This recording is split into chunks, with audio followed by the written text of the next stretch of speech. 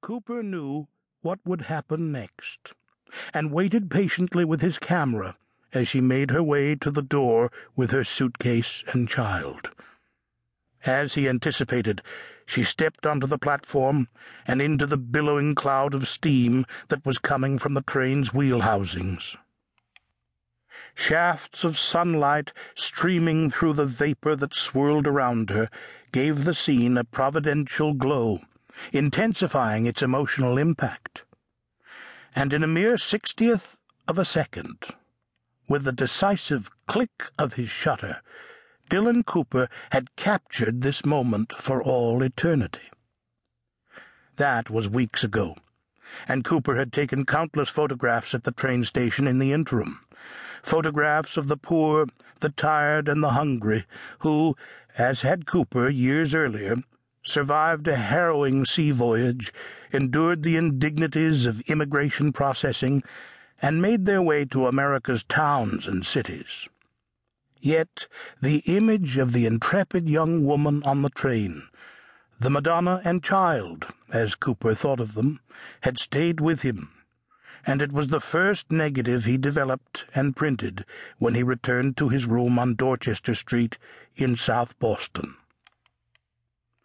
The stout Irish woman who ran the rooming house had shown Cooper a large room in the front when he inquired about vacancies. $2 a week. You keep your own house, and you keep to yourself, if I make myself clear.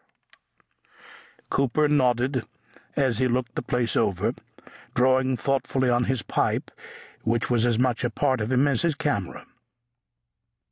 You wouldn't happen to have one with an electric service now, would you? Indeed I would, but it's 50 cents more, and it's in the back.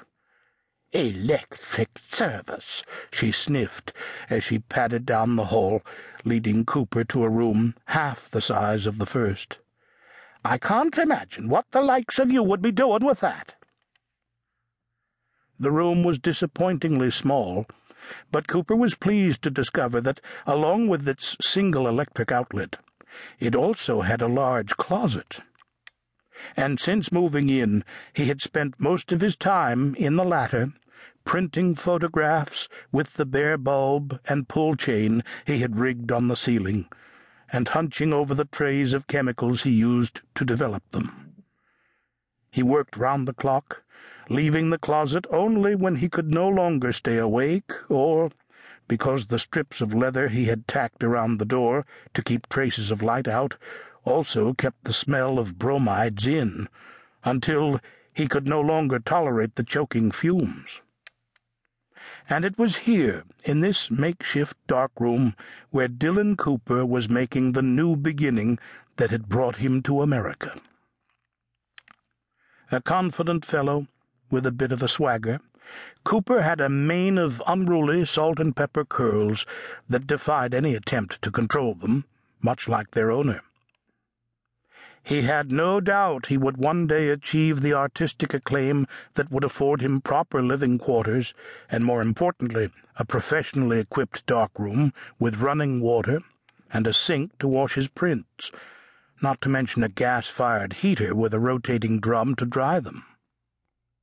For the time being, having spent his last penny on his prized Graflex View camera, he washed them in the tub in the bathroom down the hall, which did little to endear him to those with whom he shared it, and dried them the way local housewives dried their wash.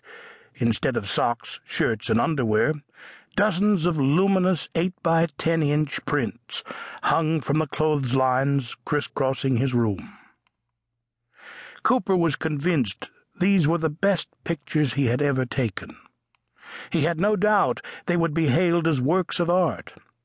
He had become obsessed with getting each print just right, with a full range of gray tones set off by velvety rich blacks and pure sparkling whites.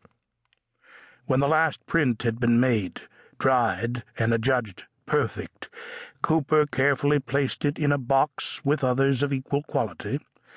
Then he took his mackinaw that hung from a nail on the back of the door and left the rooming